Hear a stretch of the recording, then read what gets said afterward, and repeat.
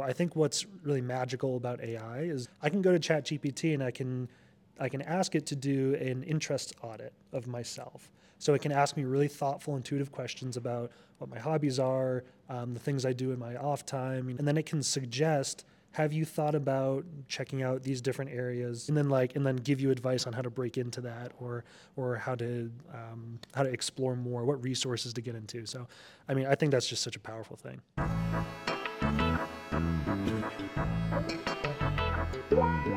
Well, hi everyone, and welcome to Dumbing Down Data. I'm your host, Carol, and I am with four amazing YouTubers here right now, and they're going to tell you a little bit about what they do, how they got there, and just sharing their story. And I'm firstly very honored to be here.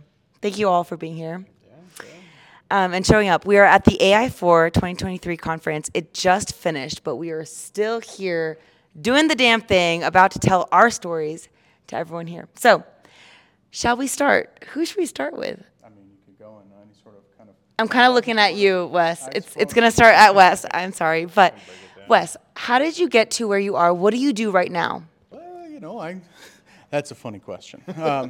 I do a lot of things. So let's see. My day job, I'm an active duty lieutenant commander in the United States Navy Supply Corps. Been doing that 16 years, so I have a career of global logistics, warehouse management, personnel management. I've had organizations upwards of 200 people that I've led.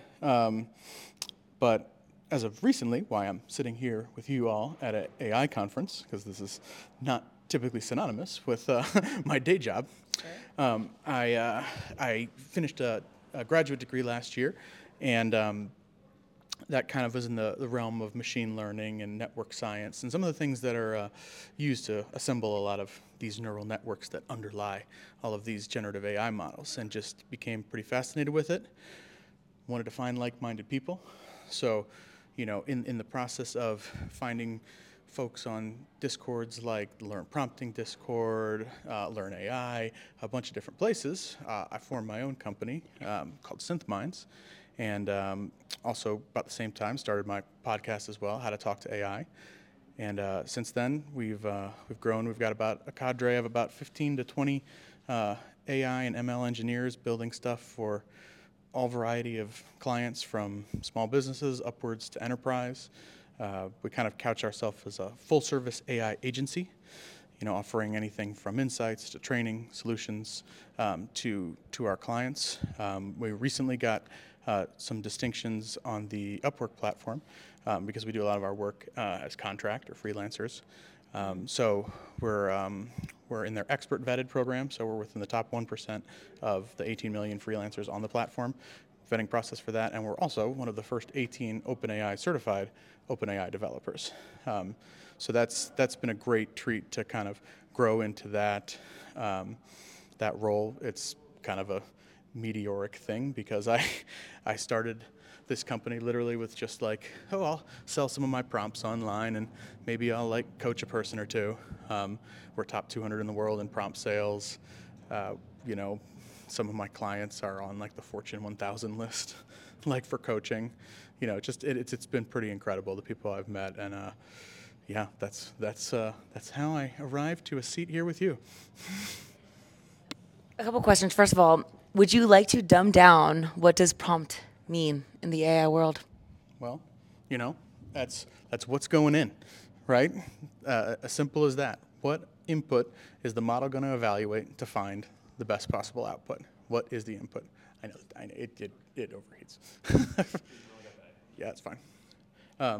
So yeah, that's ostensibly what it is. We could get really technical, but I think that wouldn't really align with the name of your podcast if we kind of started talking about the different recursive loops inside the transformer model. But that's a lot. Another time. That's a lot already. Let's stop right there. And then another thing, it's it sounds like there's so much work that you put into it. What led you to commit to this type of level of work that you're so passionate about doing it? I mean, that's a good question, because I don't sleep much anymore, because there's only so many hours in the day. I just think AI is such a great equalizer, and to me, kind of one of my things I'm most passionate about is AI for education use cases, because of how it can transform the classroom, transform the learning experience. I always felt I had to work a little harder just because of the way, our society and our education system leans into this recall-based learning. Like if I'm not interested in something or how it's presented, it just doesn't sink in. So I always had to work a lot. I felt I always had to work a lot harder, but then when AI came along, it's very comforting to know that there's something that can kind of get me 80% of the way there with anything, with ideas, with creative projects, with, professional applications, and just kind of, see this as a really exciting time and a turning point in our lives that I wanted to make pretty central to mine. I'm going to come back to you. I'll be here. But let's move over to Greg. Sure. You're a wonderful, interesting story. Greg knows how to dumb down things. I have seen him dumb down some technology for us. And why don't you share a little bit about what you do as well? I mean, obviously we're all here as YouTubers in some ways, but what do you do and what got you there? So originally I was a full stack engineer and then went to Stanford, got a master's in human computer interaction, which is making software easy to use, and started doing that. So I've been a UX designer for the last 13 plus years. And then in March, I got COVID and I got completely knocked out from it. And so I couldn't do any work. I couldn't prospect. I couldn't do any of that stuff. So I had just heard about this ChatGPT thing and I went, I'm gonna go study up on that. And then I was really frustrated because there was written stuff. There was a lot of YouTube spam of get $10,000 from ChatGPT in 37 seconds while you sleep and like, ah. And so I started a podcast teaching people how to do prompt engineering because that kind of teaching is something I love. I've been a coach for online dating. I've done lots of different teaching in lots of different forms, and this is the current one. So I quite like it, and I do freelance AI stuff on my own. I am also a expert vetted enterprise, top 1% of Upwork. And then I also work with Wes at SynthMinds. And I run my podcast, and I'm probably forgetting something else. Oh, actually, I am forgetting something else. I also do masterminds. So I will get people together on Zoom, and they'll bring prompts, and we will work on them together to get them to work better. And other people will show up and just want to watch and learn. So, yeah, it's fun. Is there anything, I mean, by the way, Greg has a very interesting story, and I have a lot to learn from him. Is there anything that is specifically central to you that has led you to do what you're doing? Because like you've done, like you said, dating coaching, and now you're doing these masterminds, but you're also a YouTuber and you're talking about prompt AI, which by the way, maybe you can dumb it down. But also like, what is in your nature that is leading you to do all of this stuff? It's very different industries, very different topics, but there's something about you that you're interested in doing this. What is it? So it's best refined as I love helping people. I'm an Eagle Scout, that was part of it, but just overall, I like finding someone with a problem, solving that problem for them. And that's actually one of the reasons I have struggled to work in bigger companies, because there's nobody I can see who I'm solving their problem. It's, yeah, we have 10,000 customers, but I will never ever talk to one. Not fun. I'll echo that too, just because I think the reason I'm pretty drawn to the education piece of it is like, I don't think there's a better feeling, for me at least, than giving someone that like aha moment with AI when they're just like, oh, that's how you can use it? Yeah. My entire life can change now, how I work, how I play, because that just affords so many new possibilities, and like you can see it, it's tangible, it's like a visceral experience when someone just like oh shit, it can do this for me. So yeah, I think I want a lot of that. Would you guys say that too? I feel like maybe in the YouTube industry, or like if you're showing someone something, it doesn't matter the content, but would you say that you guys also feel like teaching is kind of the foundation behind it?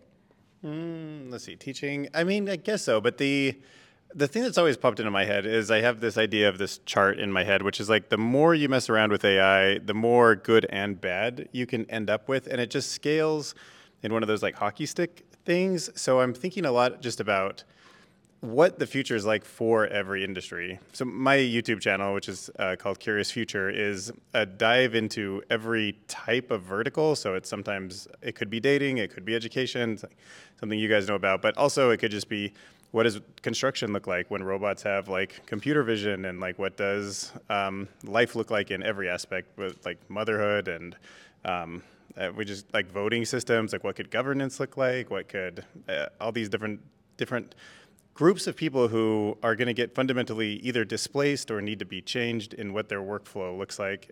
What does it look like? And then can I help kind of guide people to that future? So, yeah, I don't know. I just think about it as like big changes coming and like how do we prepare? But I guess education is a word that would apply, but I just think of it a little bit differently. Interesting. Yeah, so I think curiosity is a big part of education, right? So like I do love the idea of you're engaging folks with things that are mentally very stimulating, and you're kind of teaching them something about, you know, what the future could look like, things that you should be paying attention to, even if it's like just for fun. I think there's like a lot of educational value in that. So for like the work that I do, I executive produce A Chat with ChatGPT. My brother is the voice of the podcast.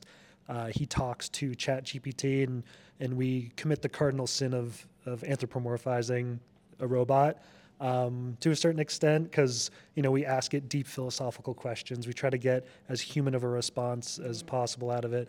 We ask it goofy questions. We run through doomsday scenarios. We run through ideal world scenarios. We kind of doomsday. So like asking the thing that will cause humanity's downfall. What's your opinion on humanity's downfall? Like that kind of stuff. What does it say? What does it actually say? It's like anybody who's gonna end humanity, it deflects obviously. But there's a lot of really juicy stuff that you can get out of that, and I think it's a valuable tool.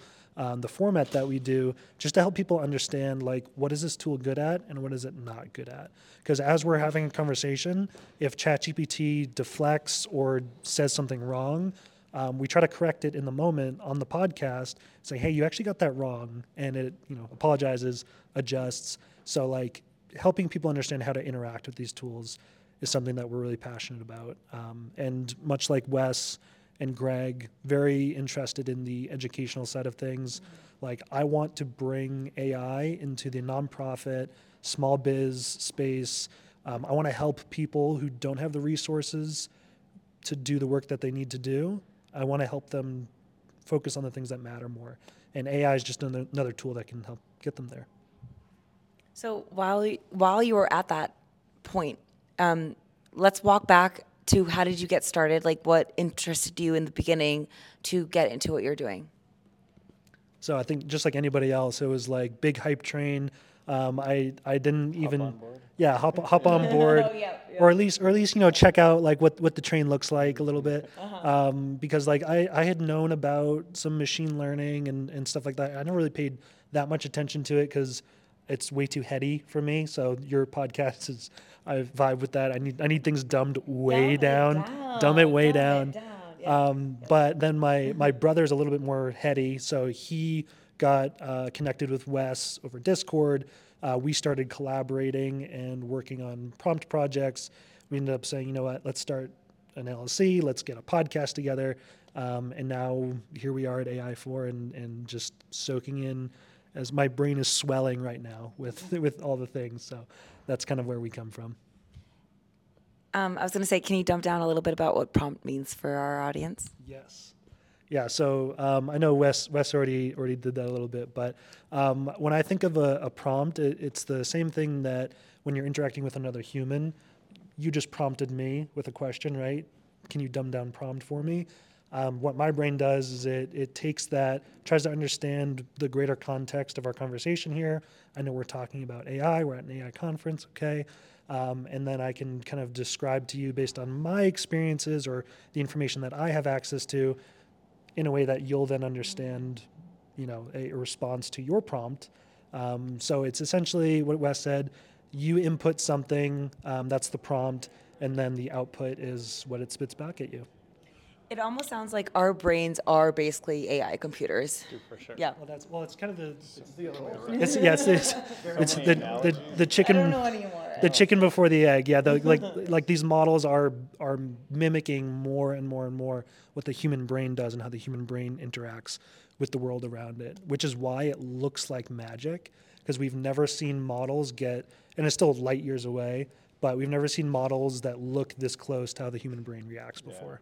It's impressive, isn't it? I mean, it's mind-blowing almost. Like you just explained the fact that I prompted you with a question. That's literally what AI does, and generative AI and ChatGPT and all that Something stuff. quick to that. Yeah. So yeah, because I will say that I have been fascinated with neural networks, which are digital versions of our brain.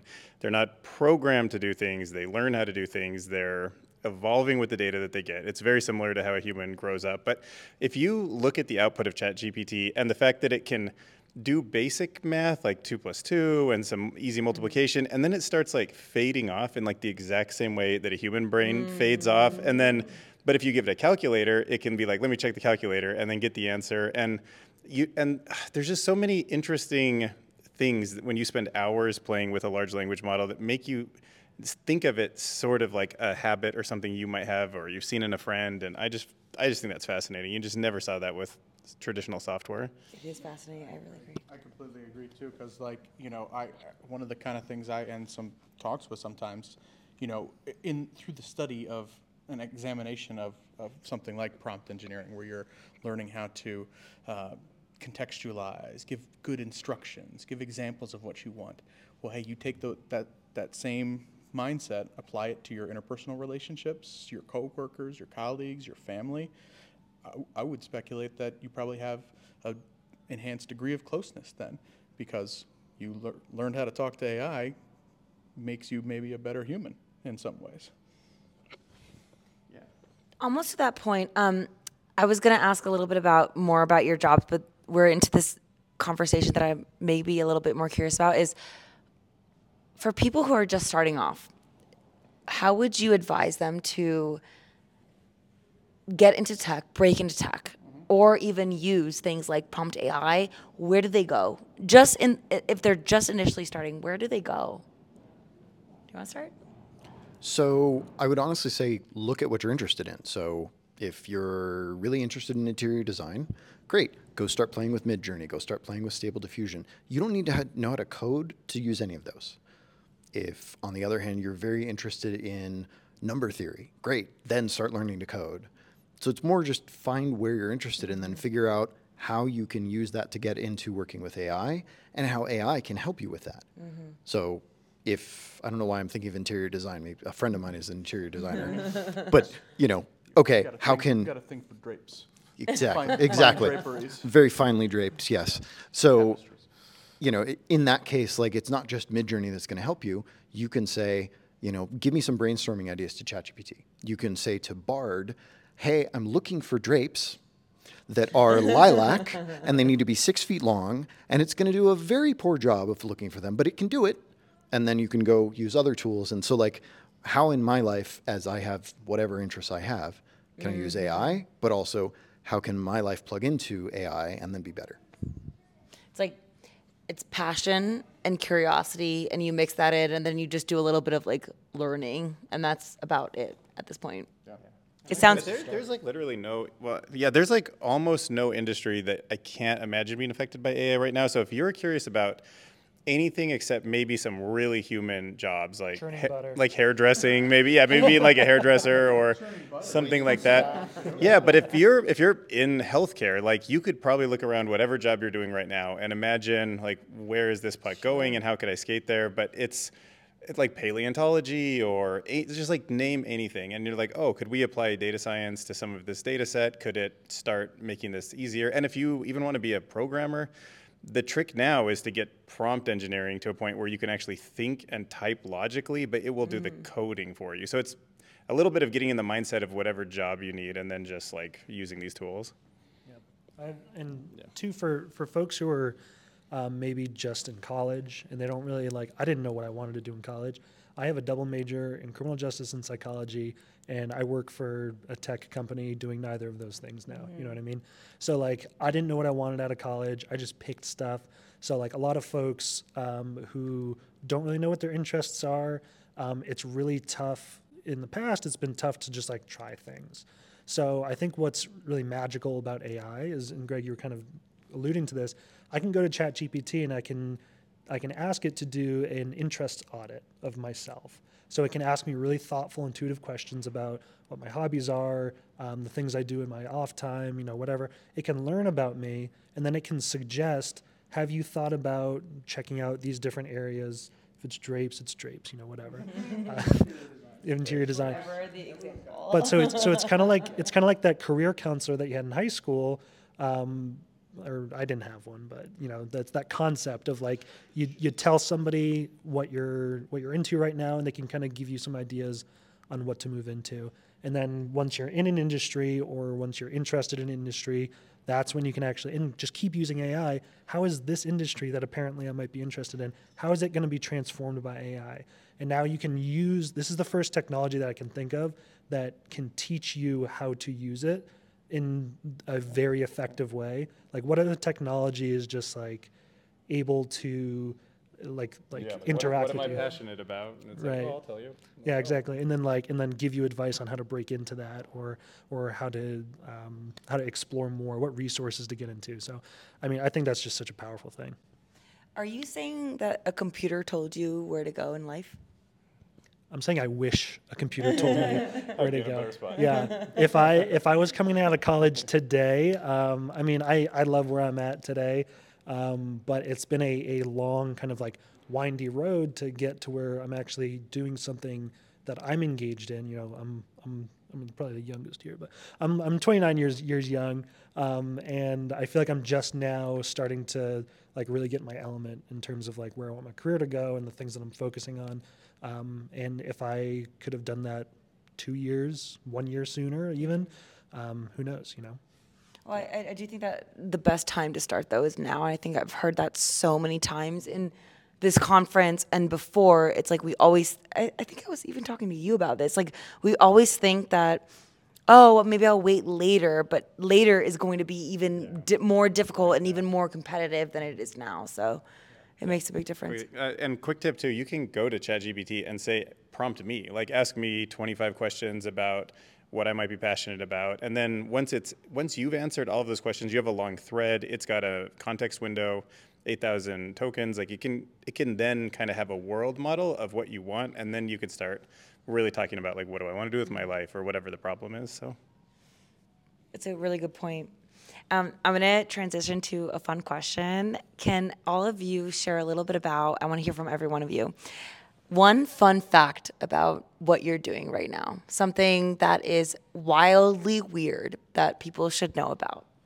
I mean, wildly weird in the context of my existence now, or just like wildly weird that we're.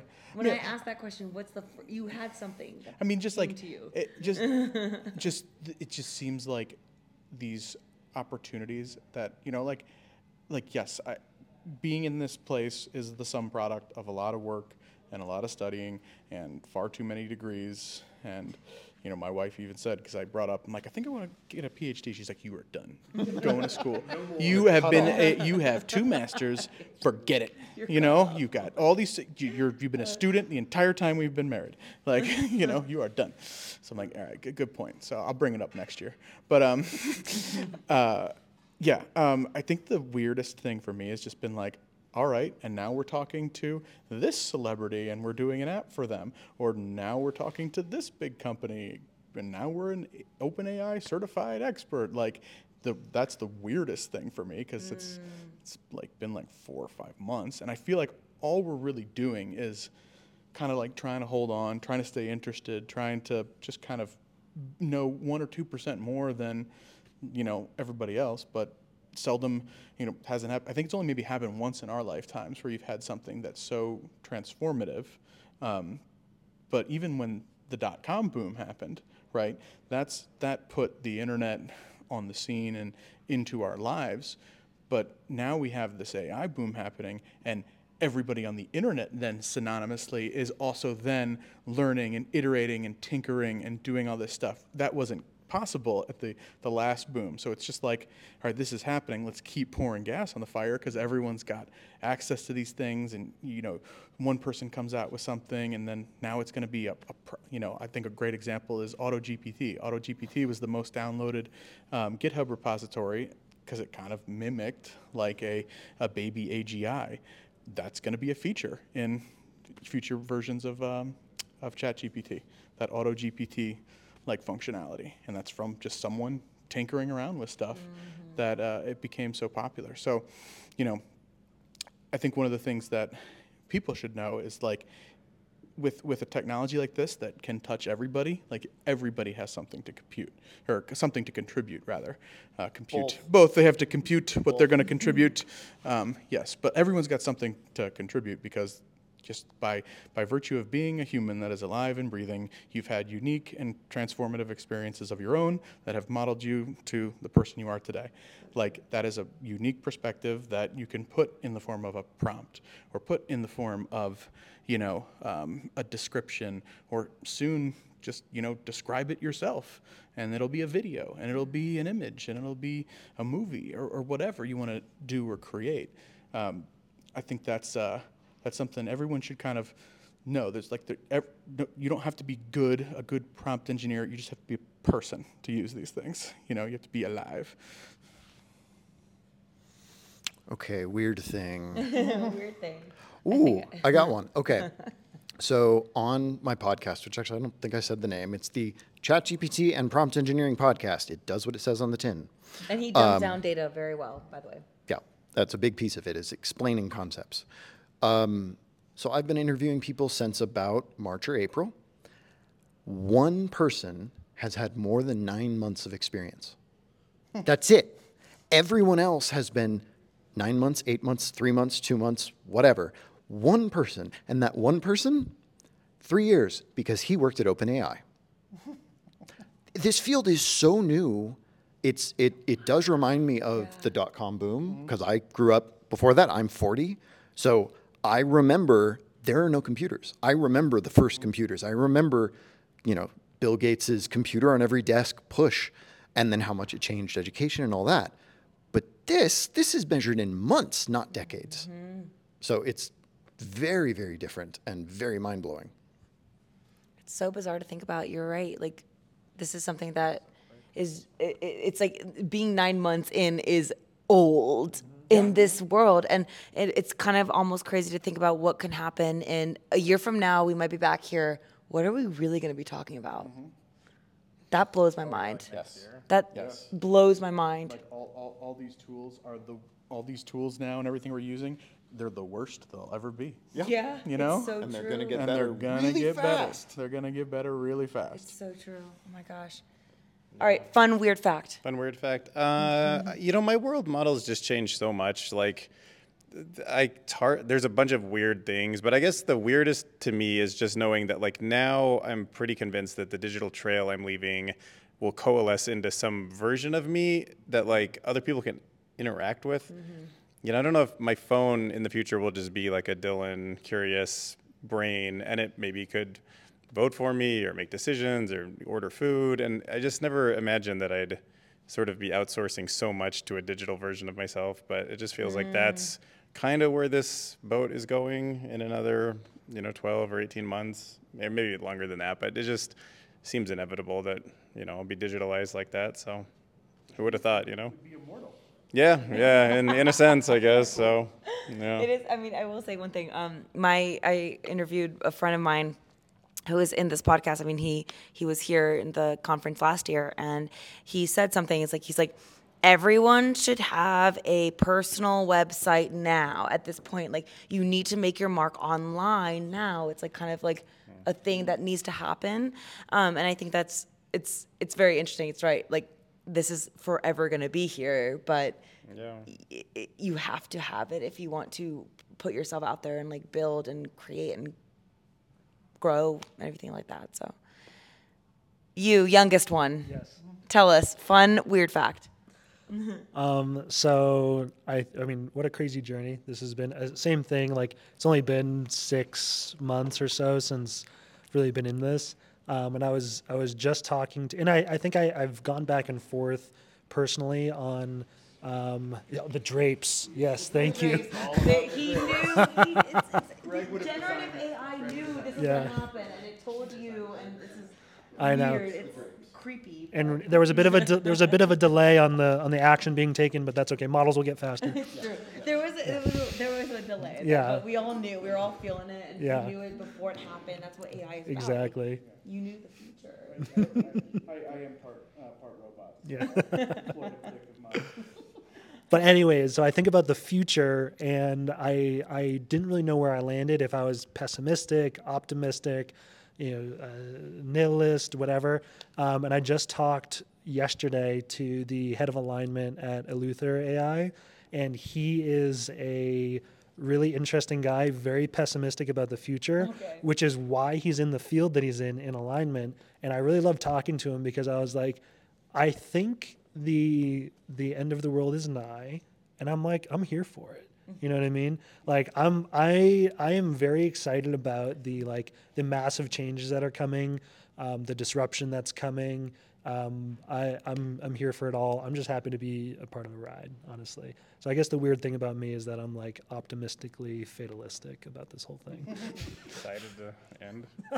This made me think of one question. It's like, does anybody have a vision of what could happen if we're here a year later, like a year from now? Is there something that you can imagine that will be happening, that we'll be talking about, that isn't happening right now? I mean, there's a bunch of things, but I think generative video is like exactly where generative images was like around a year ago. So playing with, there's tools like Runway ML that make these people from text generations that just work a little funky. But I do think next year you'll be able to kind of generate like a Batman movie, and the character will essentially look right. And maybe 1 year after that will kind of be more Hollywood photorealism. But that just seems like the natural progression for generative video. And of course, if ChatGPT generates the script and the content, in fact, there's the South Park creators have just put out a paper where there's an entire South Park world. All of the characters are kind of chatbots behind the scenes, but they're interacting with each other even when they're not focus of the storyline. So you can just pop into these 24/7 worlds and see. And the South Park characters, their mouths don't move perfectly. So it's like a perfect fit for this kind of thing. But eventually that will get closer and closer to photorealism. It's kind of like Big Brother. You guys know Big Brother TV show? Yeah. The 24-hour live stream kind of thing, where like if you pay for, I don't know, Paramount Plus or whatever it is, there's like weekly episodes, but if you pay for the premium subscription, you can just watch them 24/7 and just see what's going on. No editing, no nothing. So it's kind of like that concept where you can have, much like the 24-hour news cycle, like we're going to just have 24-hour, whatever content you are interested in, you can have it 24 hours a day, just constantly being generated. Even this conversation right now, we're not going to be having it. Robots are going to be having it a year from now. That's my prediction, with our faces, of course. It's optimistic and a beautiful segue. I love it. No optimism from this guy. I'm gonna be. Hey, we're in Vegas. This whole time I've been like, I just want to be at the pool. If I can have an AI version of myself going around networking and doing all this stuff, doing podcasts, like exactly. Right now in his head instead of coming Exactly. out. I just get to lay out on the by the pool. I'm here for it. That's what I'm saying. You want the Wall-E future. It's like what you're going for. You want cupcake in a cup. Like that is the goal. Red is the new blue. I completely agree. I think generative video, to me, is one of the most compelling things on the horizon. There's a company out of South Korea that's, I think, just starting a Series B round that you can prompt, write a little prompt, few sentences, and you'll get a 2-minute trailer inside of 30 minutes. The voices, the editing, the whole design. It's plenty of jank right now, but that's a entire creative process that might take someone months of planning and editing and refining. So the starting point for creation, I think, is going to get way, way, way lower. And that's going to mean more people can come in and create. I mean, I would even speculate that they'll have to make an AI music category at the Grammys. They're already talking about this. An AI category at the Oscars. Because there'll be entire cartoon animated shows first, probably, because that's the easiest. That will be completely AI generated, and then, I mean, it's a pretty compelling value proposition considering there's an actor strike right now. Like, no one's filming anything. Studio executives got to be like, well, if we can turn them into AI bots, then we don't need actors anymore. But so that definitely speaks to the disruption that Dan is talking about. But I think that's an exciting thing, because then you now get to hear so many other people's voice, so many other people's perspectives, and that will create new communities, that resonate with some people, because you can generate and do the special effects and do your script on your iPhone, and and never maybe even need a human actor. So that is the most compelling thing that I think we will see in the next year. It's going to flip the advertising agency on its head, because why would you ever pay to shoot a commercial anymore? This actually makes me wonder, another plot twist question, but where is there room for creativity in all of this then? Does anyone have any idea? Where would? As the prompt engineer? Everywhere, yeah. I mean, you still don't. An expertise never goes out of style, right? There's no more powerful combination than a human with some expertise, some perspective, and an AI tool. Like, the AI, at least at this point, won't exceed that until it becomes less costly to train these AI models. Then there's still always going to be that need for, or the human expert plus the AI is going to be the, most powerful thing on the planet. Right now, like, if you or I want to learn calculus, we need some calculus textbooks, a couple hundred practice problems, maybe a calculator, online tools, and then we'll understand calculus. A large language model needs to read 1 million textbooks. Or at least to be trained on that, to be able to access quickly. When that comes down to, like, it just needs to read 5 textbooks and it can do the same level as like a human, well, then you might have an AI that is way better than a human plus an AI. It's always good to ask that question. I think creativity is something very important to me, at least. And in this non-technical audience, it's like kind of thinking about the fact that you can still bring yourself, your personality, your creativity, and all of these like other soft skills that we don't really think about to the world of technology. So I had to ask that question because it sounds like things are so easy now, and you can just throw in a bot and it'll create this whole thing. And it's like, but there's still a level of human in there that we have to remember. 2 more questions. The first one is, because we're at AI4, we must ask, what is the most interesting thing that you learned so far at the conference? I can go first. There's this new AI that's fixing potholes. So, like, cities have all these this is something like I never thought about, but just really quickly, this one government in this one county just started putting cameras, or they started taking the cameras from the police car and just noticing where all the cracks and potholes are, and then just like sent it to the people who were supposed to fix it, and now they actually do it like way better. And I was like, oh, that's a great use of AI. And it was just like 1 or 2 people inside the government that just hacked it together, and now the city's like saving a ton of money on potholes. So just a little thing, but it mattered. So I think that's kind of the human enhanced by AI conversation what Wes was just talking about. So I have an 80-20 rule. If AI can get you 80% of the way there, and then you can just focus on the really important expert level 20% to finish it off, that's what we should be striving for.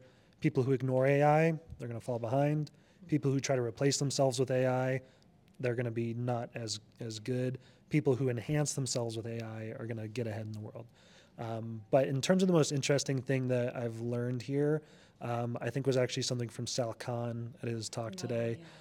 So he was talking about the difference between group-led instruction for students, so 1 teacher to 20 students versus 1-to-1, and what the differences are in terms of standard deviations of success, standardized success.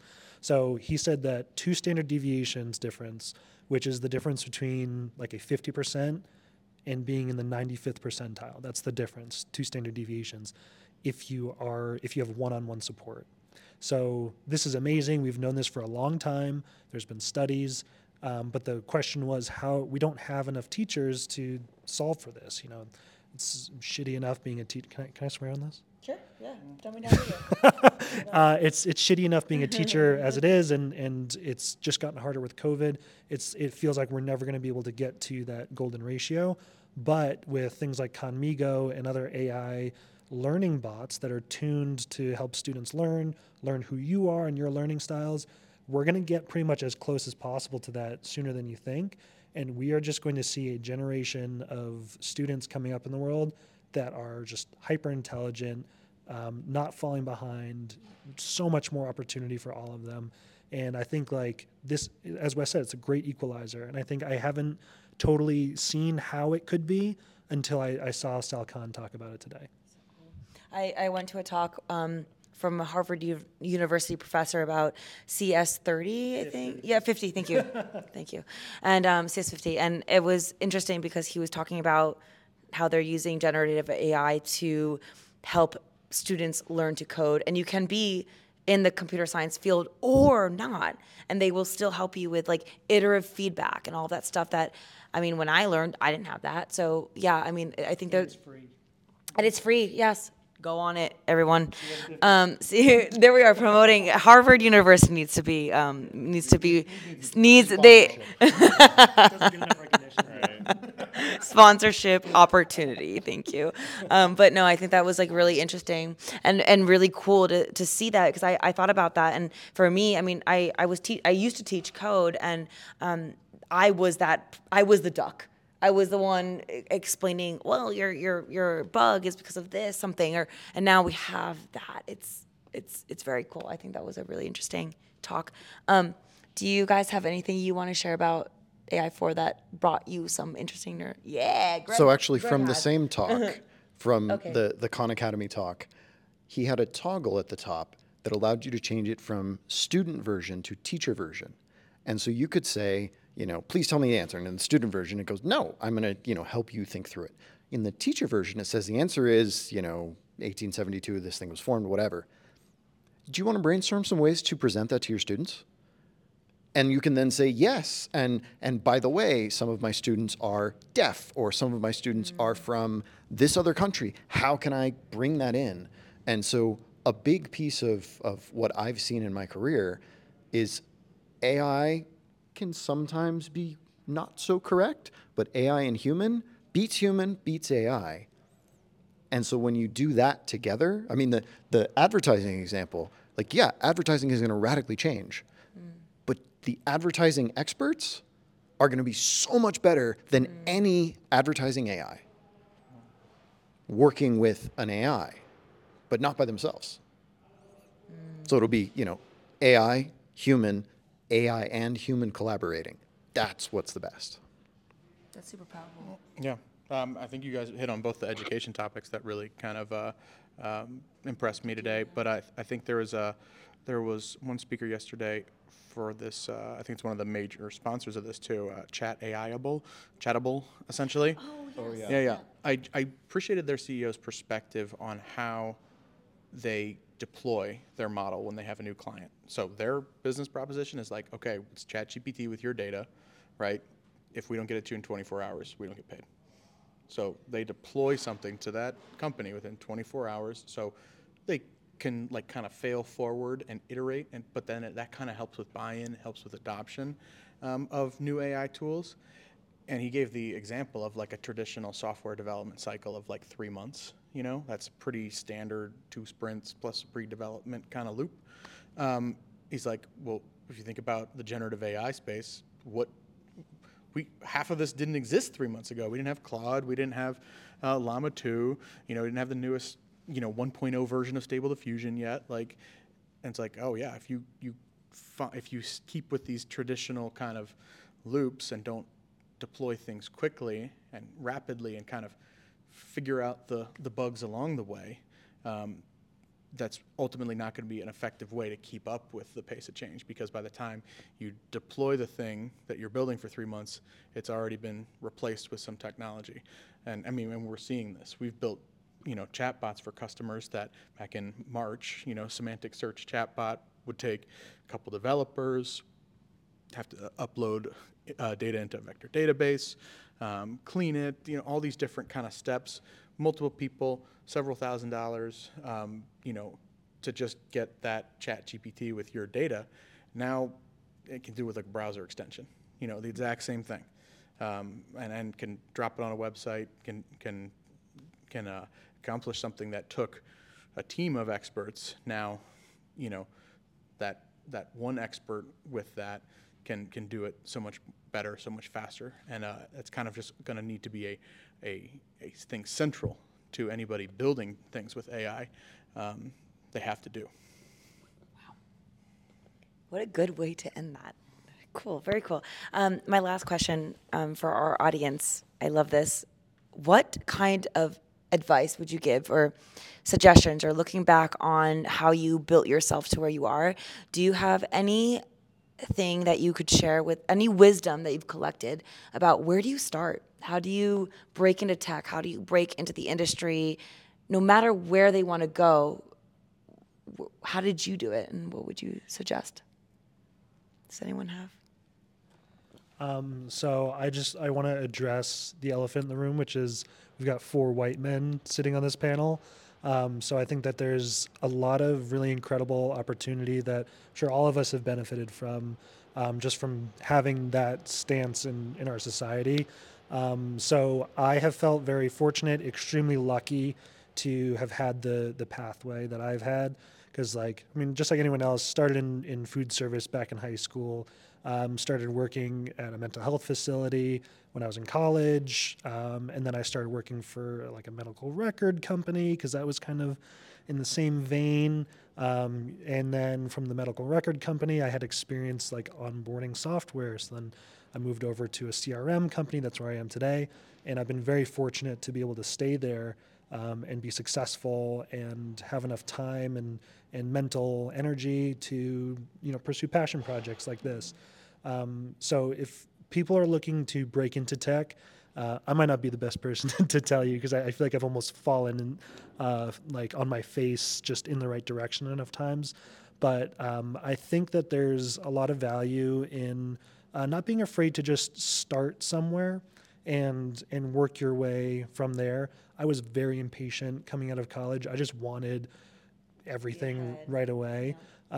But there's no shame in starting at a customer support level, doing things that are entry level positions, just put in the hours, do the thing.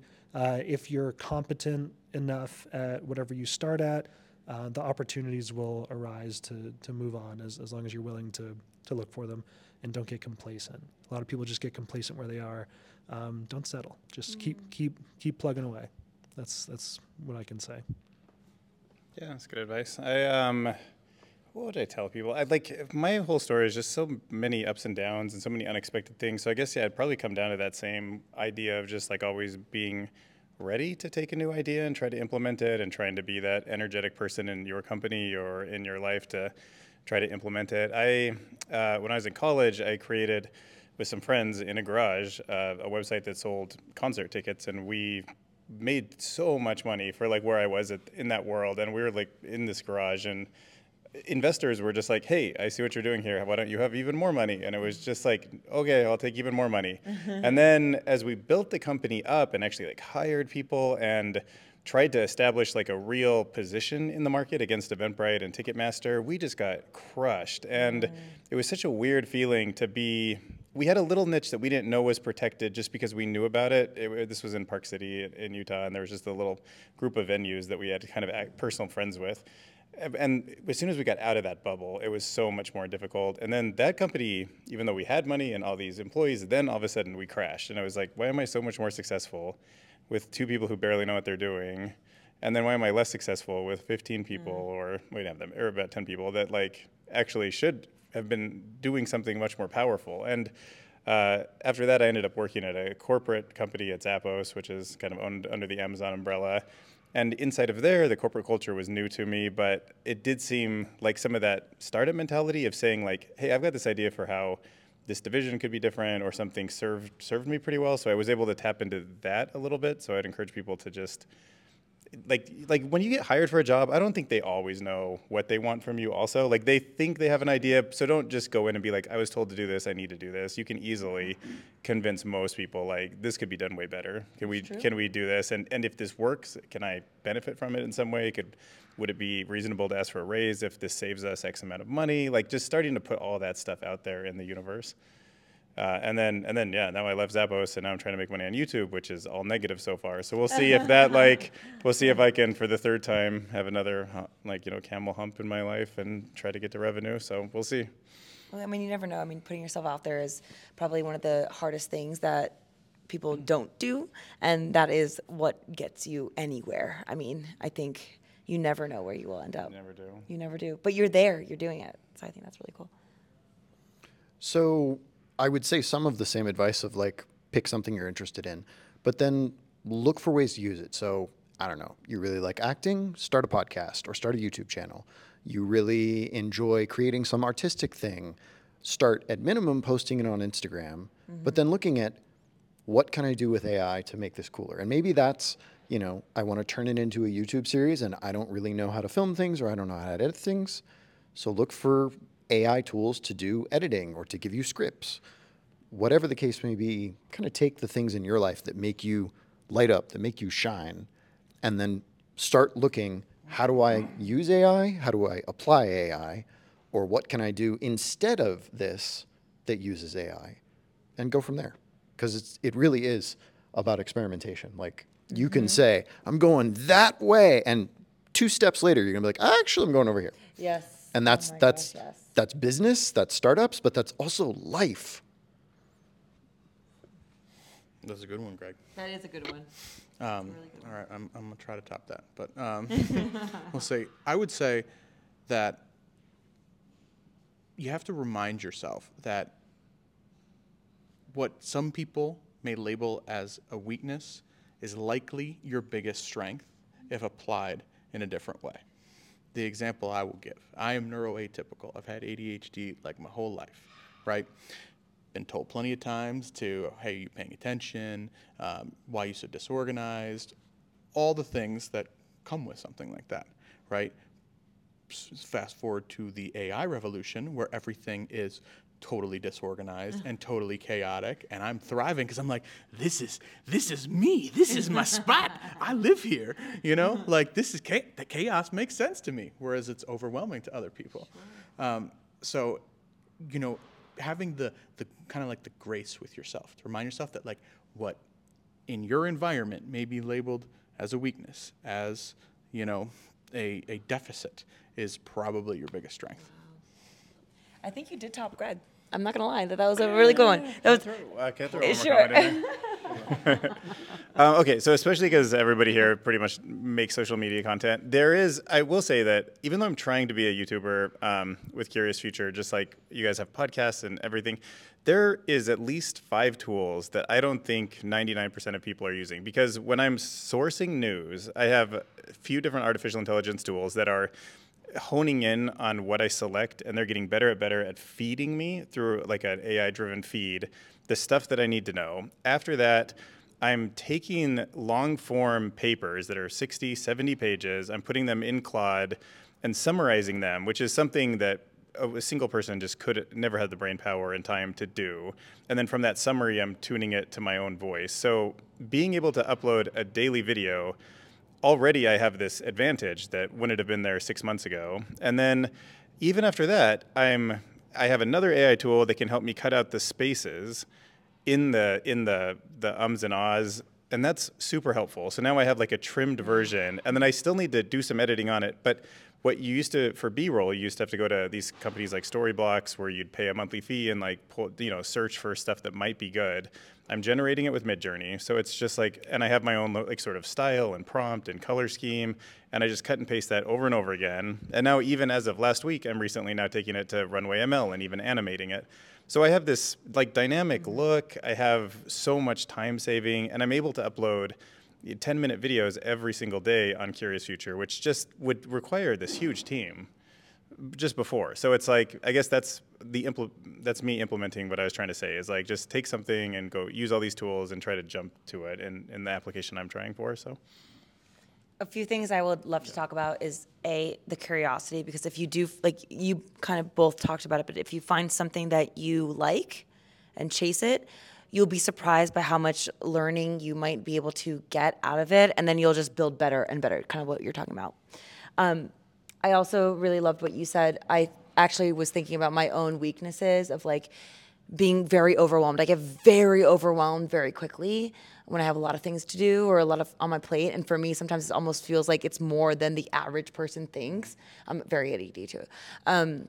But that also means that I'm very passionate and I will deliver, and I really, really take responsibility for what I want to show up for. So that is a really something that I thought a lot about, and just also building towards what you feel like fits with you, kind of what you were talking about.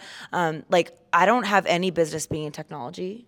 I have no degree, and this is why I'm doing this podcast, but I'm here and I'm talking about it because I've found that I can communicate and I understand it and I like it. So I'm going to learn about it and I'm going to talk to people and I'm going to learn more, and I'm going to find that I love talking in a podcast, and I can talk about AI or I could talk about freaking yoga. I don't care, but I like it, and I like being around these people. Or drapes, or drapes. I mean, we've applied everything we've learned today, but it's been such a pleasure.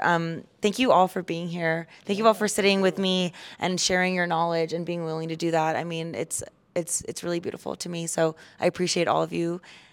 And this is Dumbing Down Data. Don't forget to subscribe to the channel and like it, as we're all gonna get 4 little subscriptions now. Likes. And we'll see you soon on the next episode. See you. Thank you. Bye.